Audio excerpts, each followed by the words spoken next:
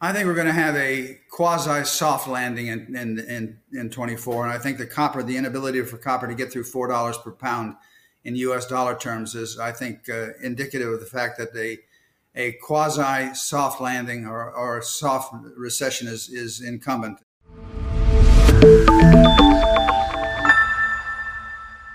Welcome to Wealthion. I'm Eric Chemi. Today, we have so much to talk about because of what the Fed is doing and how it's impacting not only just the regular equity and bond markets, but the commodity markets as well. My guest today is Dennis Gartman. He's been a Wall Street fixture for nearly 50 years, the editor and publisher of the Gartman letter that anyone who's an investment professional, they know it. They've probably been a subscriber, a reader. It was certainly when I was a young employee working in my hedge fund job, the billionaire owner said to everybody, to me, especially on my first day, sign up for the Gartman letter. It's mandatory reading when we're here. So I am just thrilled to have Dennis Gartman here. You've done so many things. I know you've even taught classes to people working at the Fed. So they've been learning from you about the things that they're doing. Dennis, thanks so much for joining me today. It's an honor to be asked, Eric. Thank you for having me on. It's a pleasure, and let's see what we can do with this today.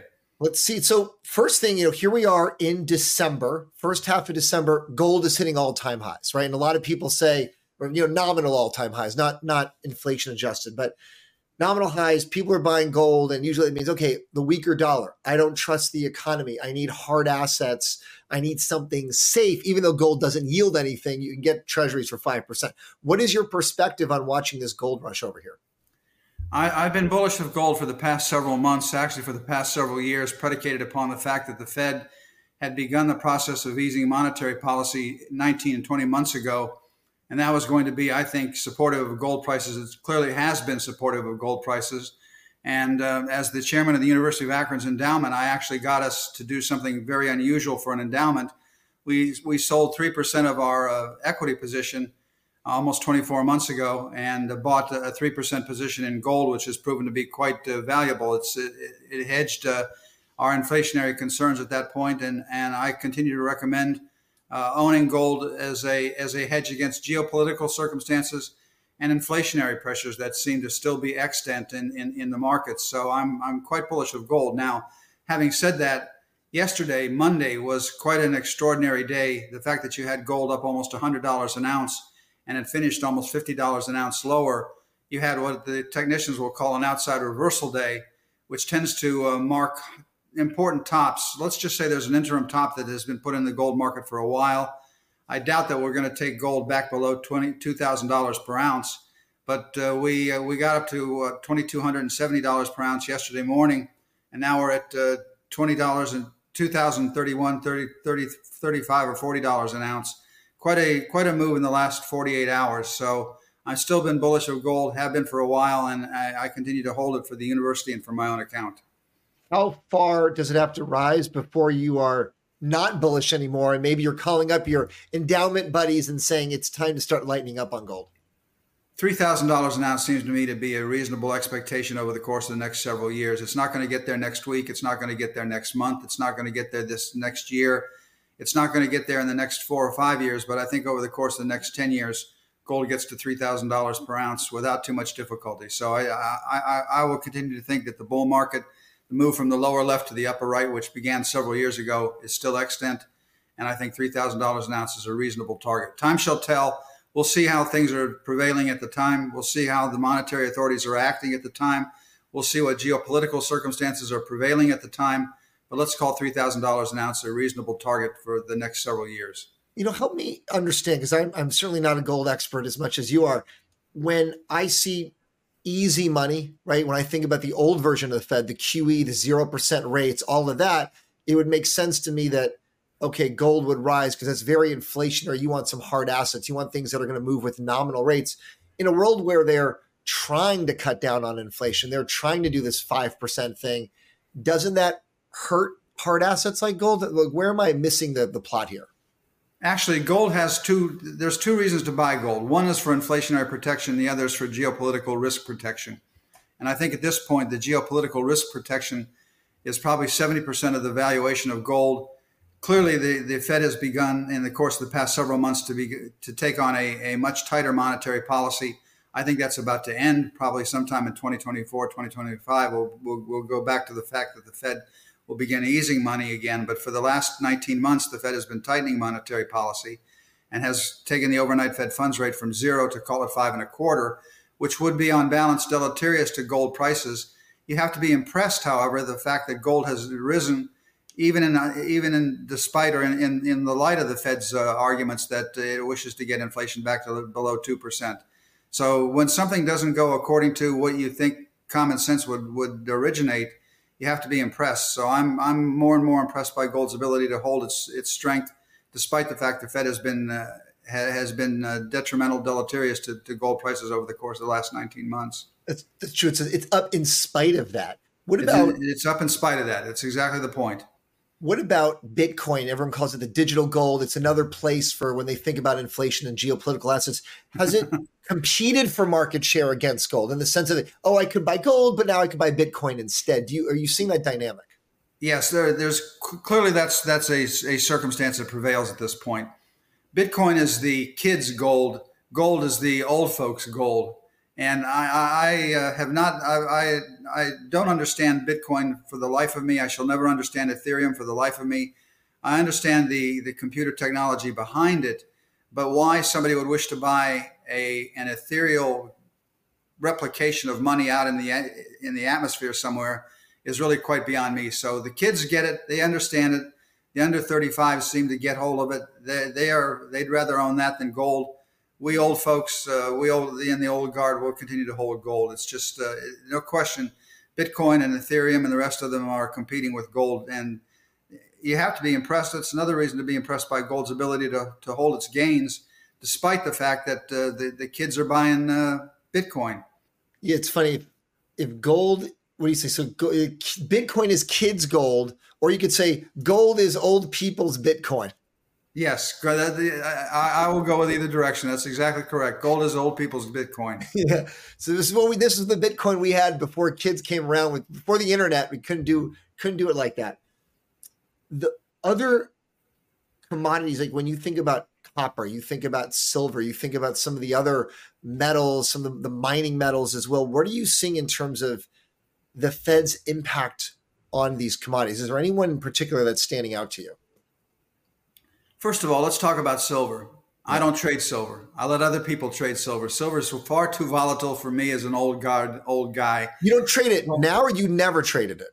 I used to trade it when in my 20s and 30s. I haven't traded it since I'm 73 years old, and I haven't traded silver in probably 30 years. Okay. I leave that to people who are more aggressive than I am, more facile at trading than I am, more amenable to volatility than I am. I'll leave that to others. Copper makes sense to me as an industrial metal. Copper, as we used to say, copper has a master's degree in economics. People used to said that copper had a PhD in economics. I say that copper, tin, aluminum, and the industrial metals, when aggregated, have a PhD in economics. They tend to strengthen in strong economic environments. They tend to weaken in weak economic environments, and they tend to lead in both directions.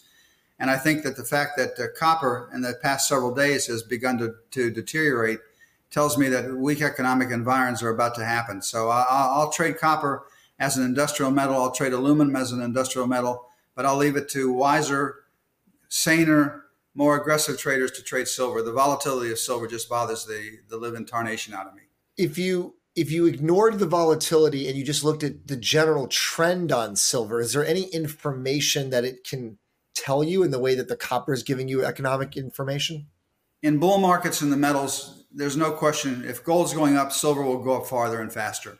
If gold's going down, silver will go down farther and faster. Silver leads gold in both directions, higher or lower.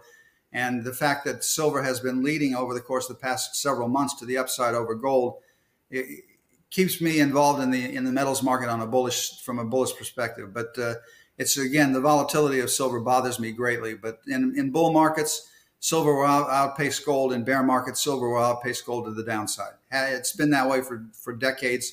It shall always be that way.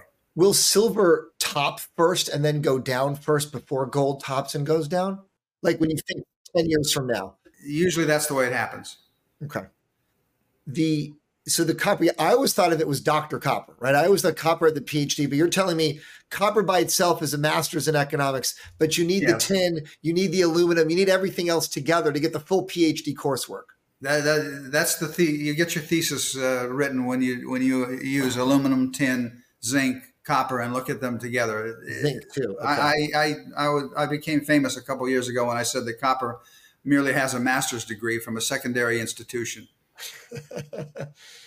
the the signals that you just mentioned, and I want to get into that more, copper starting to deteriorate. So are you using that or looking at that as, okay, we are starting to see maybe some kind of hard landing, some kind of recession, some kind of pullback? Because I'm seeing a lot of mixed signals. We have these conversations. We got some real hardcore bulls, and we've got people that say 80% chance of a hard landing in 2024. The real wide range of spectrums here. I think we're going to have a quasi soft landing in 24, and I think the inability for copper to get through $4 per pound in U.S. dollar terms is, I think, indicative of the fact that a quasi soft landing or a soft recession is incumbent, and that's what's coming. So that's been my thesis for a while. I continue to hold to it. Time shall tell whether I prove to be right or not. What are the other factors in that thesis? What other data points are you looking at? The fact that money growth has been negative over the course of the past several months bothers me greatly. That's one of the reasons why I tend to err bearishly on stock prices. For a while, the Fed had been allowing the monetary aggregates to move violently from the lower left to the upper right. And in the course of the past year or so, the monetary aggregates, especially M2 and beyond, have been moving from the upper left to the lower right, moving down, going negative in many instances. And so too has the velocity of money. And that bothers me. It's one of the reasons why I've been wrong in November about the stock market. I was right for a long period of time being bearish, but I've been wrong in November, and I admit that openly and without hesitation. But I think that the fact that the monetary authorities have allowed the monetary aggregates to go into negative territory, I think should be illustrative of weakening and weaker economic environments as we go forward. Time shall tell, but that's the one thing that I look at more than anything. I grew up as a monetarist. I've always been a monetarist. And I shall always be a monetarist. I think that monetary theory is the better way of forecasting economic activity. And the fact that the monetary aggregates have gone to negative numbers bothers me greatly. What does that mean exactly when you say a monetarist? Because I'm not even sure I 100% know when I hear that word how I should think about it. And I'm sure some people in the audience are probably thinking, what does that mean relative to what are some of the other frameworks out there? Well, Keynesian economics means that it pays attention to the fact that governments spend and increase spending or decrease spending depending on their forecast for economic environs. A monetarist at basic looks only at the data that the monetary authorities put out regarding the creation of or the expiration of monetary figures. So I watch M2 and I watch the monetary base more than anything else. The monetary base is the Fed's purchases, is dictated by the Fed's purchases or sales of Treasury securities. And for a long period of time, they were buying Treasury securities, adding reserves to the system on an almost daily basis. And lately, they have been rolling off those assets, letting those assets disappear or mature out, which decreases the amount of money in the system. A pure monetarist would say that money should grow at a percentage, a reasonable number of a reasonable accounting for population growth and non-inflationary economic growth. Say the population grows 2% and non-inflationary economic growth grows 2%, then you should create 4% more money every year to accommodate those two major factors. When you go to 5 and 6 and 7 and 8% growth, you get inflation. When you go to 2 and 1 and 0% monetary growth, you get deflation and economic weakness. And so that, I think, monetarism to me makes eminent, reasonable, plausible sense. Okay. And so you're right. November, I think, shocked a lot of people, right? Kind of right from Halloween to December 1st, you saw this massive uptick in equity markets, but the major data hasn't changed. The M2 data is still the same. The major monetary data hasn't changed. So you wonder what's going on with this investor speculation that stocks are almost up 10% in that month, right? That's a massive move for fundamentally no difference in the underlying thought process. I couldn't agree more. It's exactly my major concern. The Fed is actually decreasing the amount of money that it puts into the system. It's actually allowing about $65 billion worth of Treasury securities to roll off to mature each month. That is money that simply has, for all intents and purposes, has quite literally disappeared. And yet stock prices continue to go up. The economy seems to be doing okay. I'm stunned by this fact, and I have been wrong since late October through here we are, the first week of December.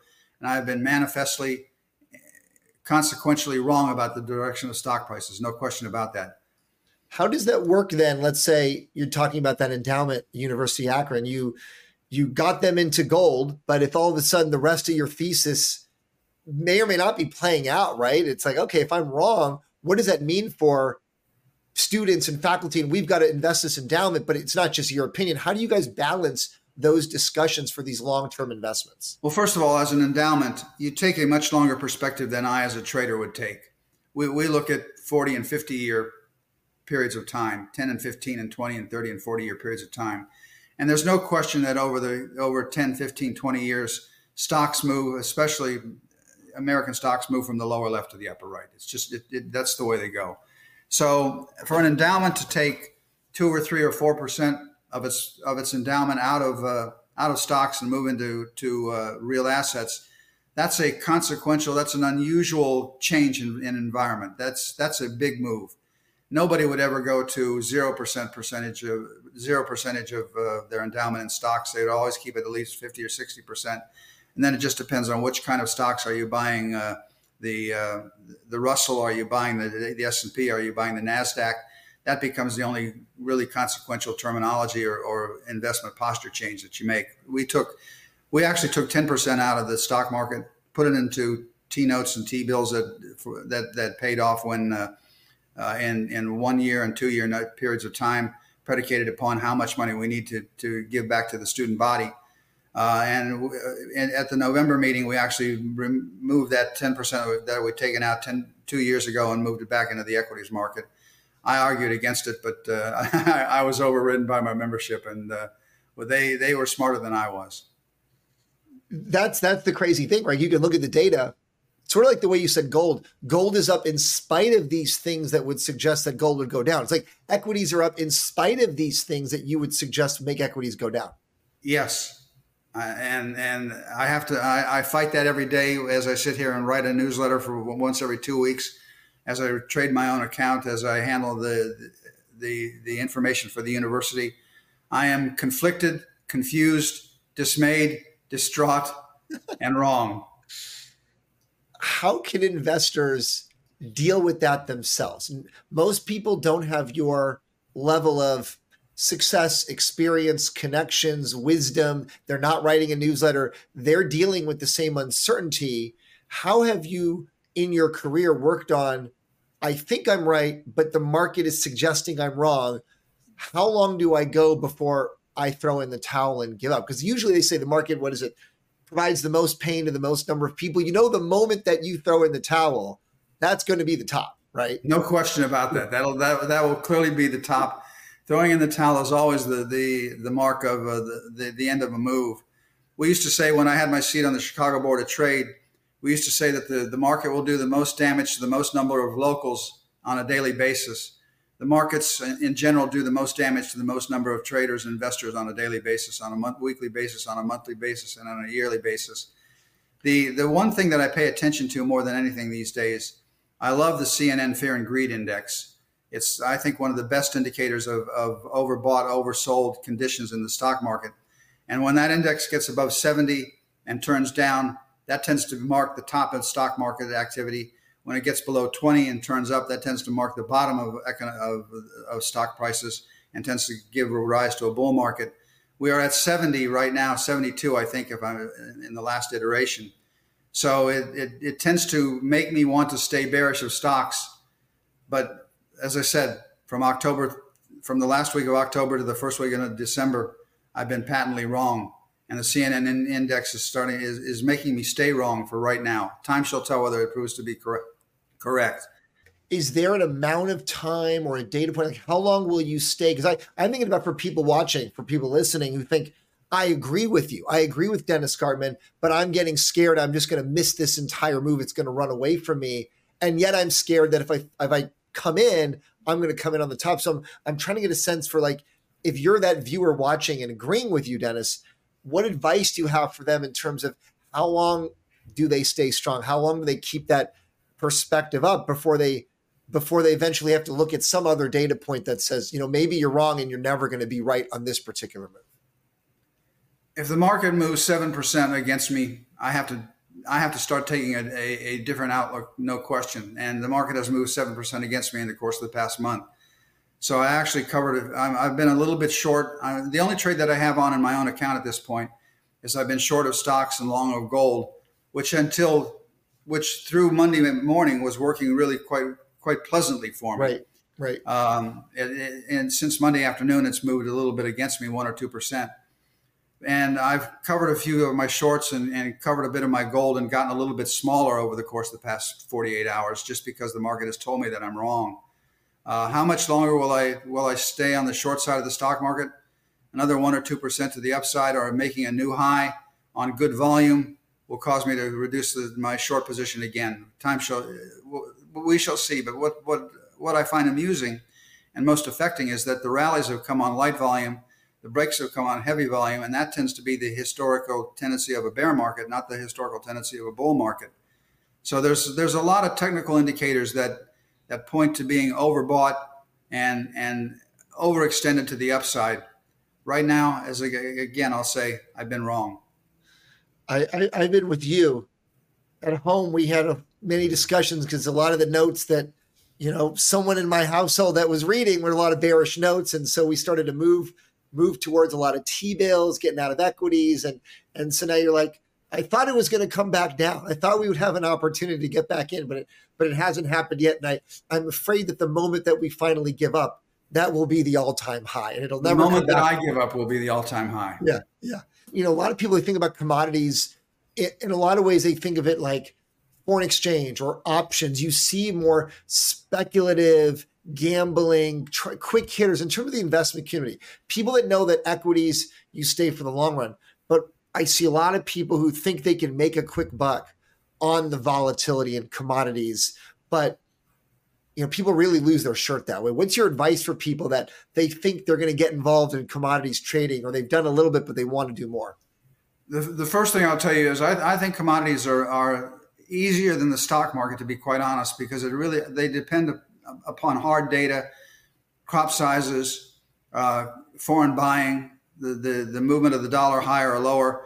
I actually think that commodities are easier to understand than the equity market is. For example, one of the rules that I follow when it comes to trading crude oil is watch the term structure. Watch how the front month trades against the back months. In a bull market, in a good concerted bull market, the front month will always rise more than the second, third, fourth, fifth, sixth, seventh future. And in a bear market, the front month will always lose more than the first, second, third, fourth, fifth, and sixth future. So watch how the term structure, as I've always said, term structure is where the wizened trade money leaves its footprints. And we 2 months ago, as crude oil was getting to $85 and $90 a barrel, the front month began to lose relative to the second, third, fourth, and fifth contract.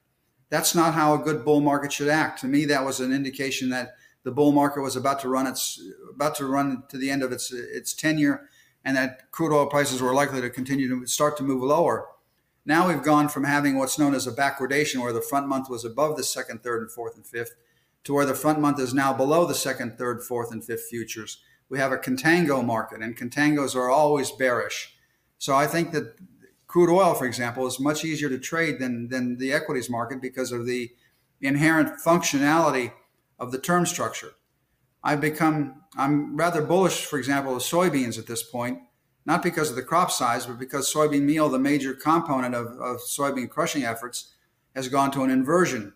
The front months are above the back months. And that to me is, you can't have a good bull market in soybeans unless you have meal inverted, and meal is inverted. I think that's impressive.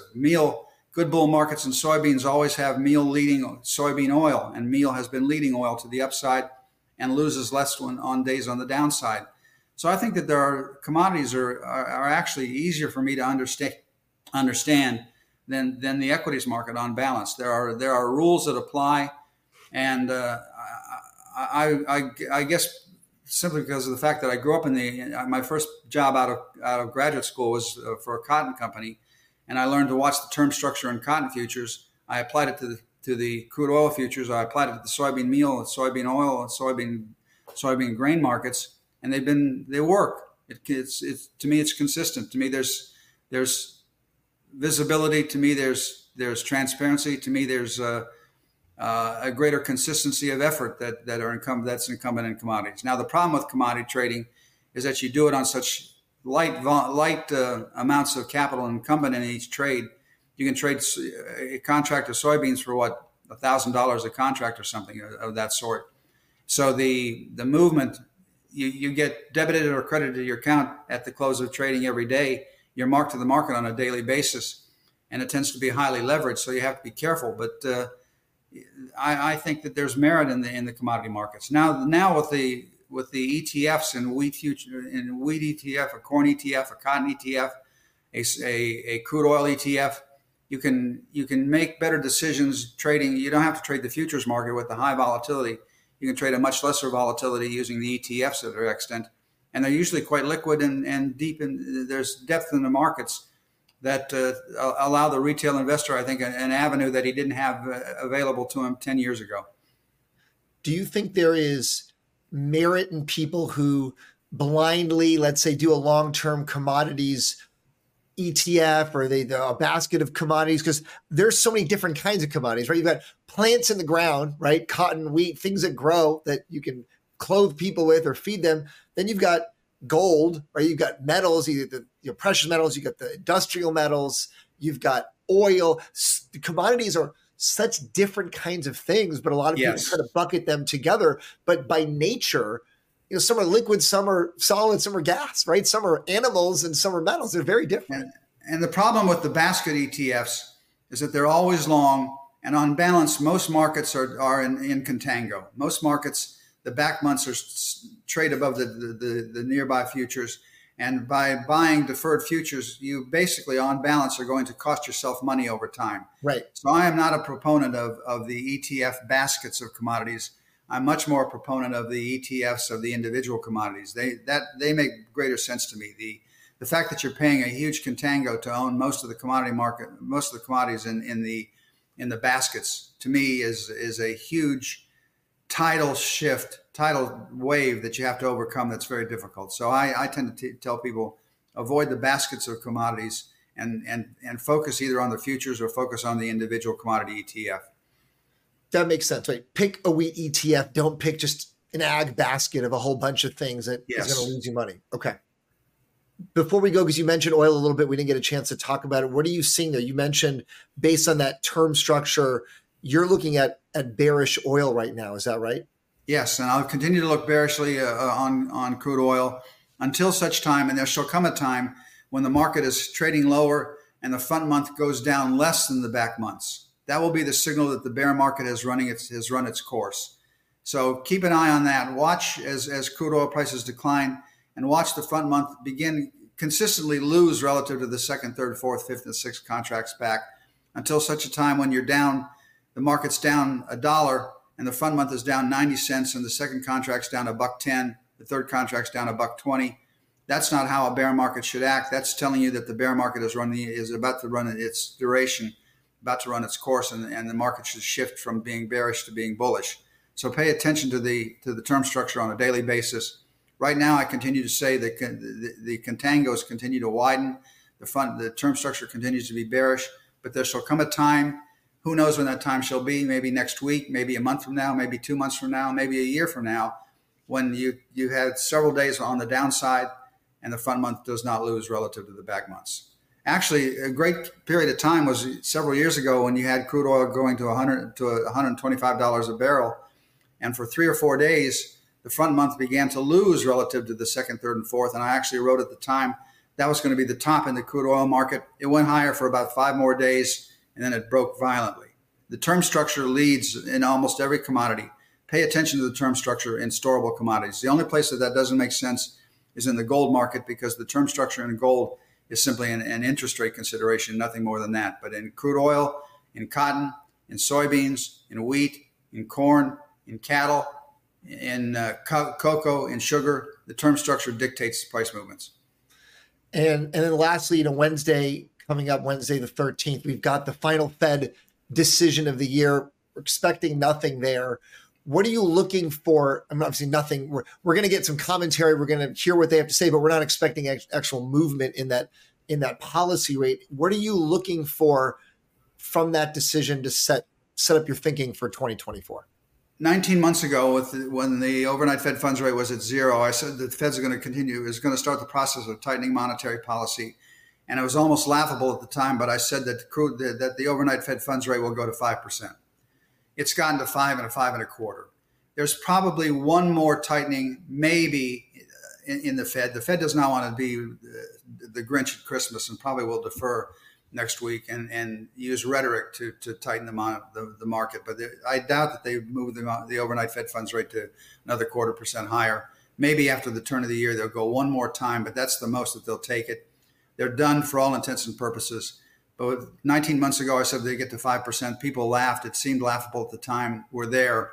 Now we'll see what happens, but I don't think they're going to tighten much more. If anything, maybe one more tightening after the turn of the year. The Fed does not like to be Grinch at Christmas, so they'll pass next week.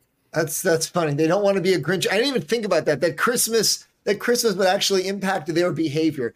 Dennis, this is so good. I appreciate the clarity of your thought, how short and sweet your answers are, because you really lay it out so nicely. And it sounds like your advice to people right now, if you have that one trade, like your one trade right now, short S&P, long gold. Maybe that's the main takeaway. If you learn one thing today, that's the thing to learn. That's the one thing I have on. I'm short the stock market. I'm long gold. And on balance, for the past month and a half, it's actually worked. For the past 48 hours, it's worked against me a little bit. I'm considering lightening up a tad. Time shall tell. I'd like to see spot gold trade above 2045 before the end of this week. And I think we'll end up seeing the S&P trade under 4,500. If it starts to move back in my favor, I won't hesitate but to add to the trade. If I can leave the people out there one piece of advice, it's an old line, but it works in life and it works in trading. Do more of that which is working, and try your damnedest to do less of that which is not. Add to winning trades, cut back on losing trades. That's the secret to trading. And if you do it that way, you can be right only 40 or 50%. You can be right 40% of the time and still win. So do more of that which is working, and try your best to do less of that which is not. Add to winning trades, cut back on losing trades. That's the secret to trading. That's the secret to investment. Thank you so much, Dennis Gartman. Thank you so much for joining me here on the show today. Eric, thanks for your time. And for those of you watching and listening, and you're not sure you got your finances right, like you heard everything we just talked about, you can go to wealthyon.com. You can fill out a short form there. If you want to get connected with an investment professional that Wealthyon endorses, that's free. It's a public service we provide so that you can help get your family's finances on track. No obligation, no commitment. You can just have these conversations if you want to talk to a professional who can help you figure out what you need to do. If you don't want to trade all these things yourself, like we heard about how volatile silver is, you probably don't want to mess with that yourself. If you like this video, if you like this conversation between me and Dennis Gartman, please like it, subscribe it, share it, forward it, do all those things. That way more people can watch and more people can listen. Thank you again for joining us today. I'm Eric Chemi. We'll see you next time.